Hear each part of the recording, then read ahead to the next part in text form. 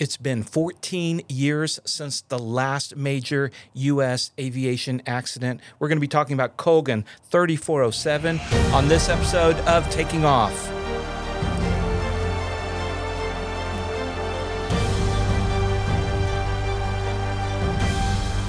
Hello and welcome to our new podcast on Taking Off. I'm Dan Millican. And I'm Christy Wong, and I am digging that super serious music. Yes, super serious music. Well, we are talking about a super serious topic. It is the last big airline accident in the United States. Involving passengers. 2009, so 14 years ago from where we sit here today. God, are you that old? I'm 14. Now, 14 years since this accident. And it was a pretty significant one. Not necessarily it wasn't the biggest number of fatalities or anything like that, but it certainly had a lasting impact on U.S. aviation, 121 operations. It's affected everybody, including me. Yeah. So, and just for the non-pilots out there, when we say 121, what we're referring to, Christy, what are we referring to? 121 is the major airlines that carry passengers or cargo. So when typically when people say, oh, commercial airline pilot, that's a 121 carrier pilot. That includes FedEx, UPS, and then of course all the major passenger carriers. Okay. So, and they operate under a set of rules that the FAA has designated, and the rules are the Part 121 rules of the FAA. So that's when we shorthand say 121, we're referring to the airline passenger, major cargo kind of stuff. Right. And then just to kind of branch off of that, when we talk about private aviation, so like when you fly Lola or I fly the Warrior, those are Part 91 rules. Part 91. So when we say we fly Part 91, that's what we mean, versus Part 121 is the airline rules. And just to confuse everybody a little bit more, then if you're just like flying, maybe it's a smaller jet for businesses and things like that, that's under Part 135. Sort of. So I flew business jets, but under 191. Part 91. Yeah. Yeah, Part 91. But if you fly for a carrier, 135 is kind of in between. Right. It's in between 91 and 121. So, but we'll leave those guys out. We're just going to stick to the 121 today. All right. So the last major 121 accident involving passengers was Colgan Air Flight 3407, which was a Continental regional, and they were flying from Newark to Buffalo, New York, and things went wrong. First off, tell us who was flying the plane. So there were, of course, two pilots. There was a captain and first officer. The captain, his name was, I think, Marvin Renshaw, or no? It was Renshaw is correct. Was it Renshaw? Okay. Yeah. Well, because the first officer, I know her name was Rebecca Shaw. Right. And I think about her a lot sometimes because she was 24 years old. Renslow, that's what it was. See, I knew I was off there. Rebecca was a 24-year-old first officer that was up and coming in the regional pilot system, trying to make her way to the majors. And it reminds me of me. She is basically who I wanted to be at that time. Right. And now let's talk about the plane. Yeah, so the airplane was a Q400. It was a turboprop airplane, kind of a high wing, but turboprop. It wasn't a jet, but it had the turboprop engines. Are those referred to as the Dash 8s? Yeah. Mm-hmm. Okay, so it's Dash 8. So the same plane that that guy out of Seattle, Rich. Oh, gosh, yeah. He took for a joyride. Yeah, he took for a joyride. At least he only took out one person himself. Okay, but in this case, same plane, the Dash 8. And we talked about the pilots. We've got the flight. Let's set up the weather and the situation. It was garbage weather, honestly. They were getting, it was very cloudy, icing conditions, which are not fun. It's usually turbulent in those kind of conditions and stuff. And I know they had a long work day, and what made it what exacerbated their situation was they had long commutes as well. Right. So they're flying out of Newark, and Renslow lived in Florida. Right. And Rebecca Shaw lived in Seattle.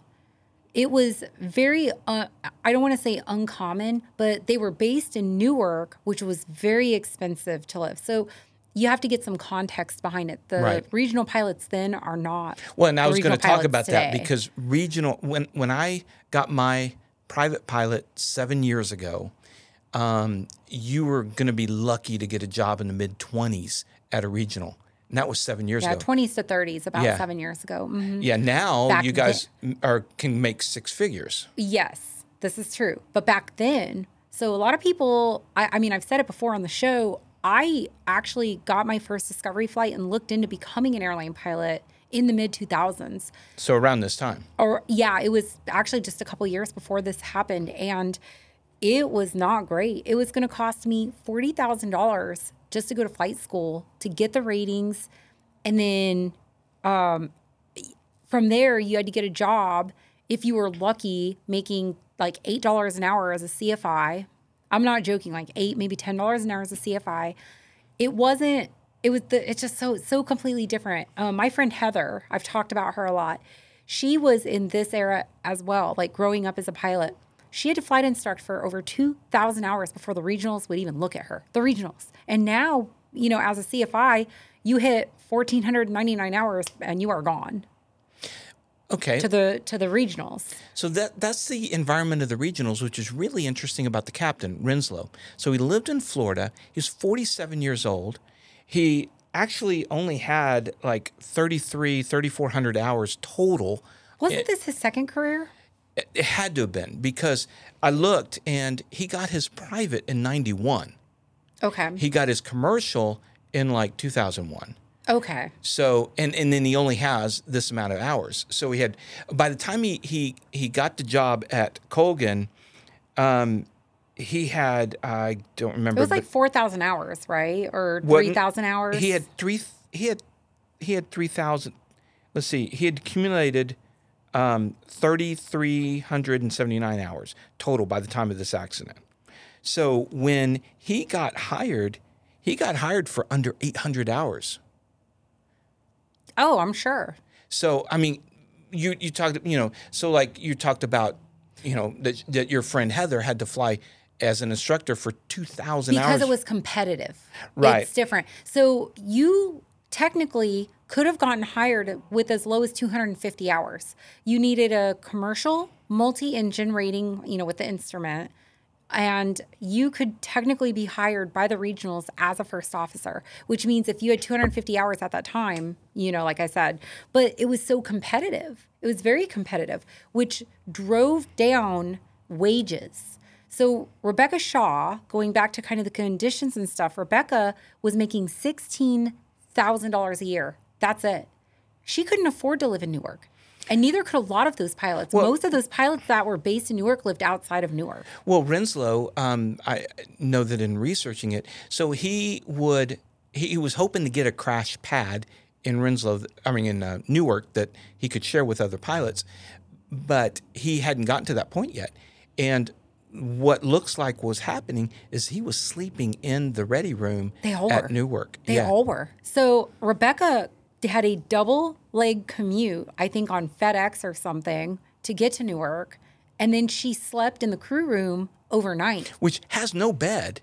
No, it's just chairs. And TV and... The crew room for us, all the crew rooms that I've been in at all of our bases, it's like a bunch of chairs. Now, there is a quiet room. They actually do have a quiet room now for us that you could go take a nap in, but it's not for like overnight stays. It's not for deep sleep. No. It's like you get a 2-hour nap in or something like that. If you need to get rested or you just need to close your eyes or whatever. But normally, no, like I don't even know if they had that. I can't speak on whether or not they had a quiet room. I know they had a bunch of chairs, maybe not even as good as like the one you have here in the corner. Yeah. So they weren't getting rest. I know Renslow, the captain, was on a 3-day. This was the third day of his flying, and he had flown the previous 2 days with a different FO. Right. And I think she was also either catching a cold or just getting over a cold. She talked a lot on the CVR about being tired. She talked, I think she said, she had mentioned several times on the CVR about how she was tired and stuff like that. And you could hear her sniffling and using tissues and things like that.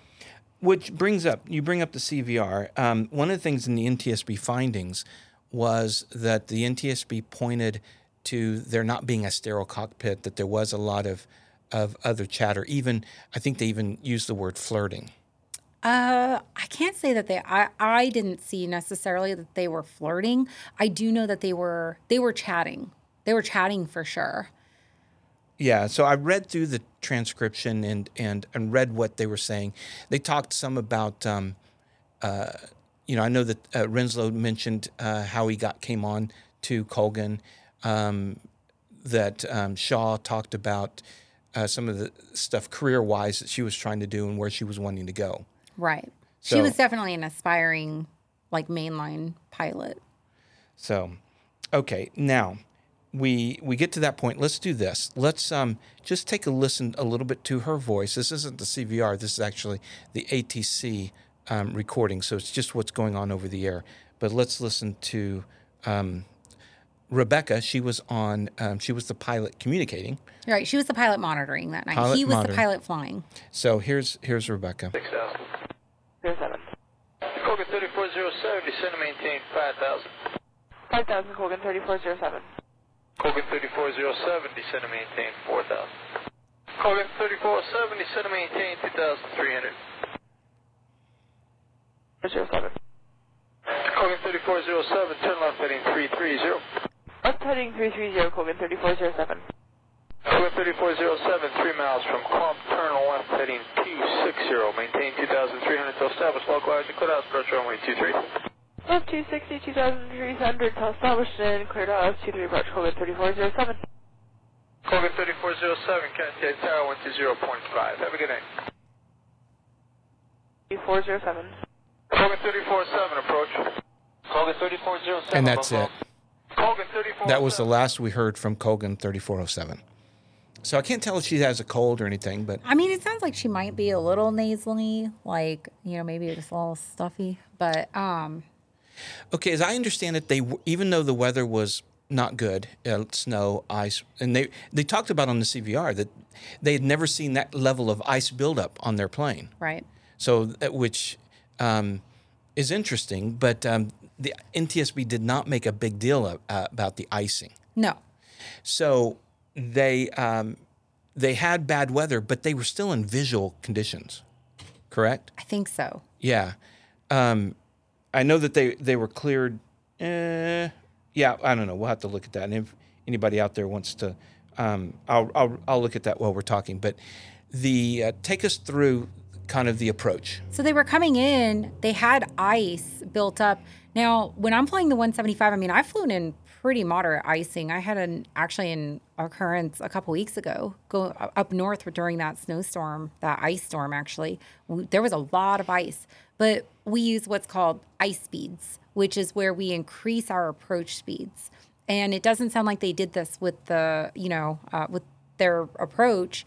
They just got slower and slower. When you put the gear down, it creates a lot of drag on the airplane, and you slow it down. In fact, when you see the airplanes coming in, right, the airliners, and you notice that their gear comes down really early, a lot of times we do that because we're trying to slow down the airplane.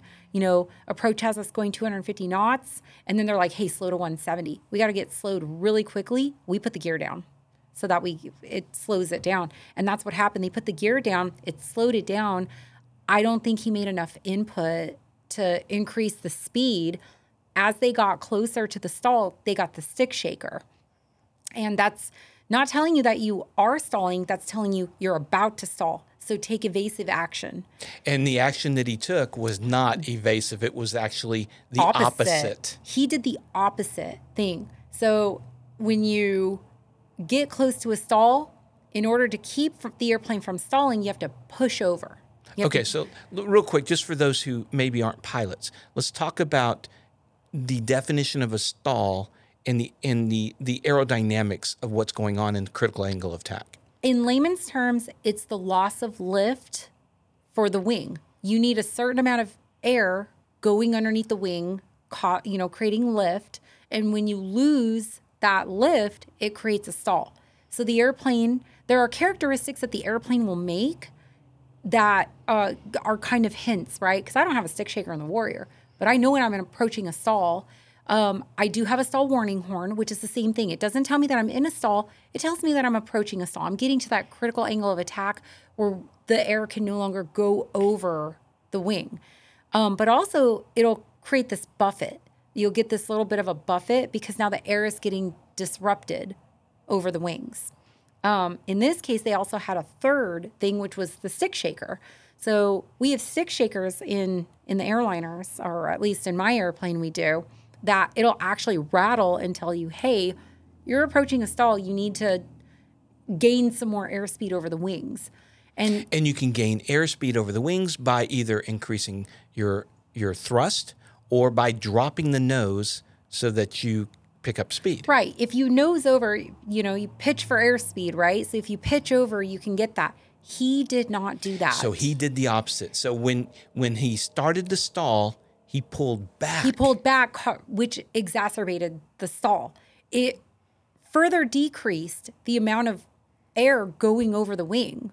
And then one more level of don't do this set in, automated into this airplane was a feature where you could, the stick actually forces itself down. A stick pusher. Stick pusher. Yeah. And he overrode that. He overrode the stick pusher and continued to pull back on it. And then further complicating things, Rebecca put the flaps up. Without being told. Right. She got scared and figured she needed to do that. And that's basically what, it was this chain of events. They literally did the exact opposite. When you're in a stall like that, with the flaps out, it actually allowed the airplane to fly slower in a slower configuration by putting the flaps up. It means that you needed to fly faster, which they were already not doing. So it was just a combination of all those things. And when you lose lift like that and the airplane goes into a stall, it goes into a spin. So this airplane literally spun, and they were already so low to the ground, there was no recovering. No time to recover. There was no recovering it. And so they crashed. They ended up crashing into a house where a family was. And I know that I think the father was killed, but the other two, the wife and the child, survived. Yeah. All around, it was a serious tragedy, but it changed aviation in America. Okay, so 49 people on board the plane, one person on the ground, 50 people died. What was the outcome of this crash? There were actually several things that were enacted. We got very strict Part 117 rules, which dictate rest rules for us now. So, and when you say us, who are you referring to? Pilots, 121 pilots. 121 pilots. Yeah, 121 pilots. So basically what that said was before, the rule was 8 hours from the time your flight ended until you had to be at your next flight. That's not a lot of time. I could tell you, it takes an hour or two just to get to a place where you can go to sleep. Yeah, exactly. You get off the airplane, get everything wrapped up, get on the hotel van, get to the hotel, take a shower, and then finally lay down for bed. And then you've got to get up at least 2 hours before your next flight. We're talking maybe, 6 hours of sleep, maybe, if you're lucky. And so what this did was now there's a 10-hour minimum rest period, which gives you, we have to have the opportunity for 8 hours of rest. If we don't get to the hotel in time, let's say there's a delay with the hotel van or anything like that, we're protected now. We call crew scheduling, we let them know. Hey, we have not been given an opportunity for 8 hours of rest, so they have to delay us the next morning. I see. And do you think, in your opinion, was fatigue the reason why Renslow did the opposite of what he'd been trained to do? I think it was definitely a factor. It was a big factor, in my opinion. And it was a factor with Rebecca Shaw as well. They were both fatigued. There's no doubt about that. Also, when you look, I don't know if you looked at Renslow's background, he had 4 failed check rides. He did, yeah. So I was going to say another factor would be the type of training, the quality of training he had, and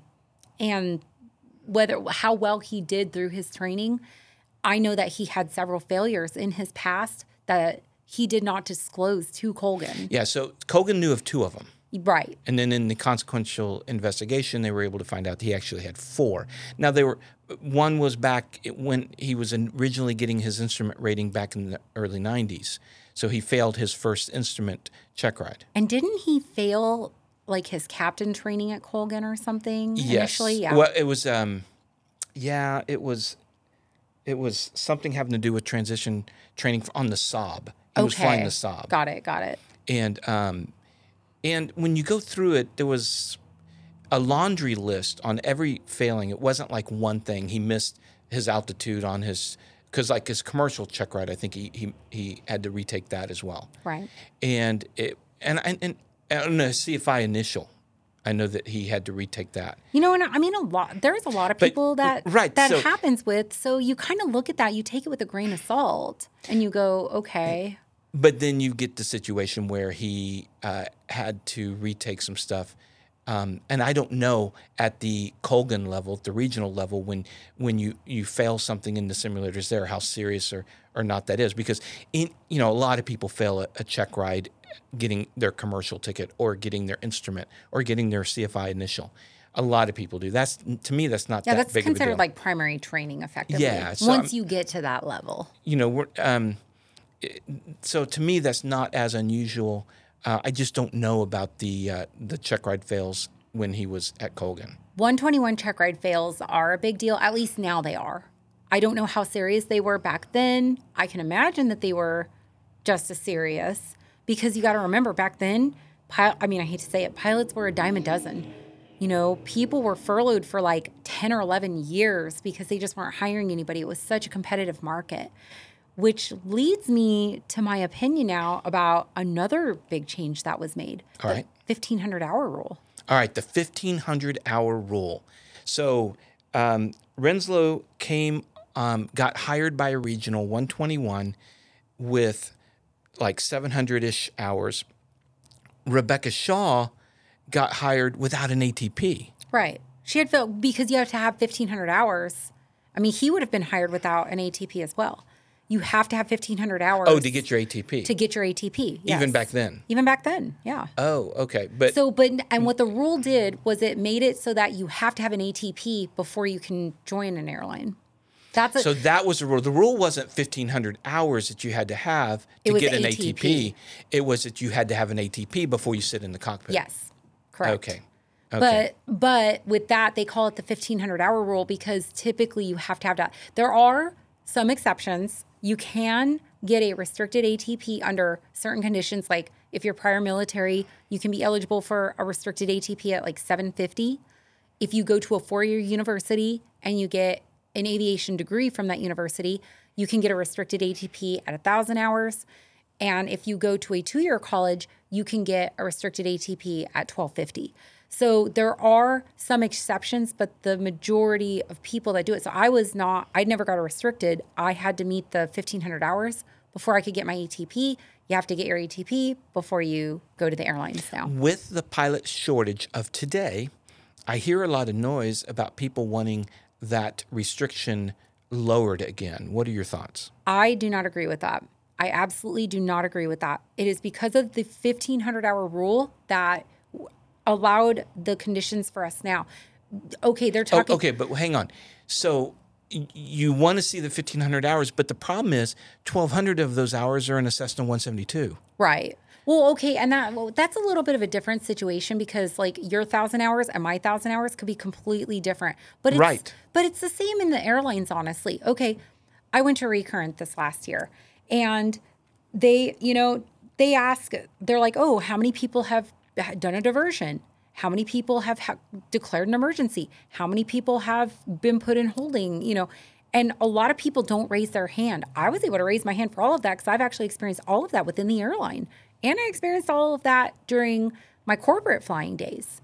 But, and yeah, I feel like I got good quality hours building up to that 1,500 hours.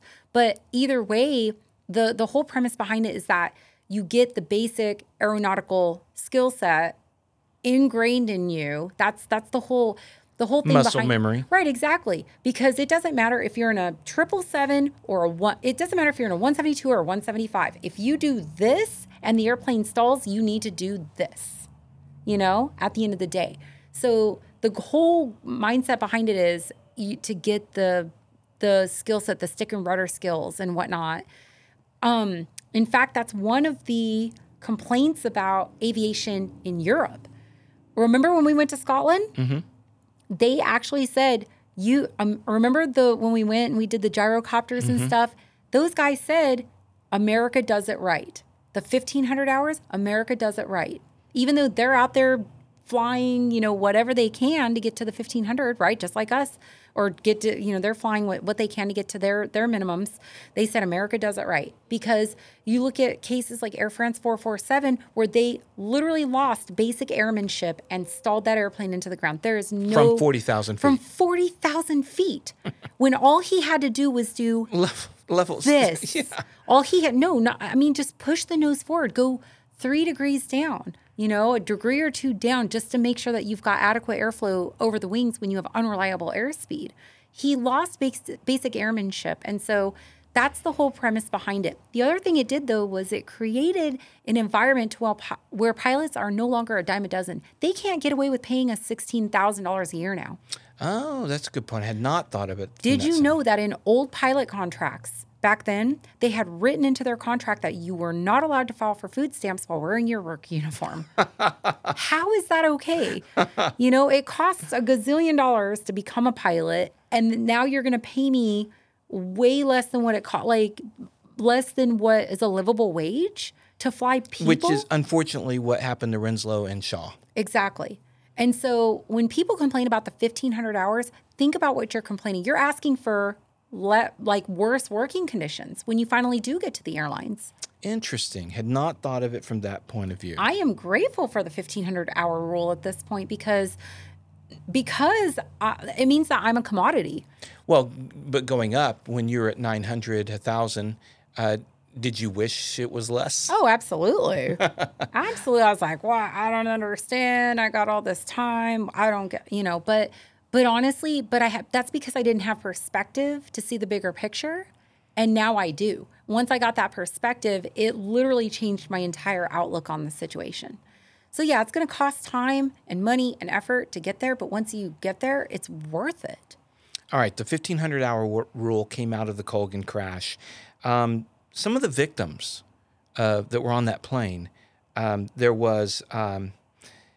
one woman that was a human rights investigator for the Rwanda genocide. Beverly Eckert, who had become the co-chair of the 9/11 Family Steering Committee after her husband was killed in the 9/11. That is some Final Destination stuff right there. Yeah. That is full circle.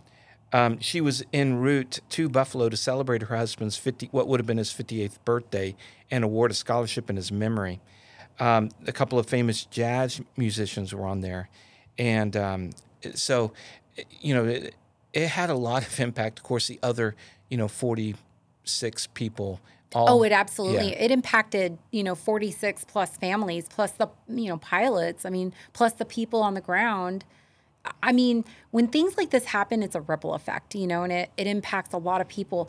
They were very, very squeaky, though. They were the squeaky wheels, that got the grease because they were very vocal about making changes.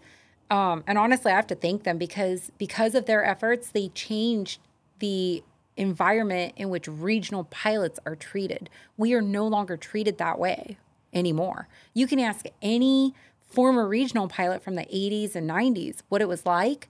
They look at the regionals now, and it is unrecognizable compared to the conditions they flew in. So my friend Heather, her and I were talking about it. And yeah, she was telling me horror stories about the way that they were treated back when she was a regional pilot, But that's just what you did. And if you didn't do it, they'd find somebody like that off the street who would. All right, so the conclusions from the NTSB. The pilot's performance was likely impaired because of fatigue, but the extent of their impairment and the degree to which it contributed to the performance deficiencies that occurred during the flight cannot be conclusively determined. All right, there's the one on the fatigue. The current air carrier approach to stall training did not fully prepare the flight crew for an unexpected stall in the Q400 and did not address the actions that were needed to recover from a fully developed stall. Well, that is definitely something that came out of it as well. Is now, more training? Well, we have our AQP training now. So when something like this happens, we actually practice that. We do stall training now in that capacity when we go to recurrent, when we have our initial training. Whereas before they did basic steep turn, slow flight stalls, et cetera. Ours are very situational now. Hey, you're doing this, you're on an approach, you're 40,000 feet up, you get flipped over by wake turbulence from an A380, recover. All right. And then finally, here's the big NTSB's probable cause statement. The captain's inappropriate response to the activation of the stick shaker, which led to an aerodynamic stall from which the airplane did not recover. Contributing to the accident were, number one, the flight crew's failure to monitor airspeed in relation to the rising position of the low-speed Q. Number two, the flight crew's failure to adhere to sterile cockpit procedures. Number three, the captain's failure to effectively manage the flight. And four, Colgan Air's inadequate procedures for airspeed selection and management during approaches in icy conditions. It was an industry-wide problem, though. I mean, it's easy to say Colgan and demonize them, but honestly, it was everybody. It was everybody. And a lot of changes happened, and we're better today, of course, for it. Thank goodness. Unfortunately, this is one of those cases where, like, the lessons and the new regulations and stuff are written in blood. A lot of it. Yeah. Okay. Well, thank you guys for listening. We're in the early days of our podcast. I hope you enjoyed it. And you can check out our channel on YouTube, youtube.com/takingoff, all one word. So thank you guys very much for being a part of our new podcast. Cue the dramatic music.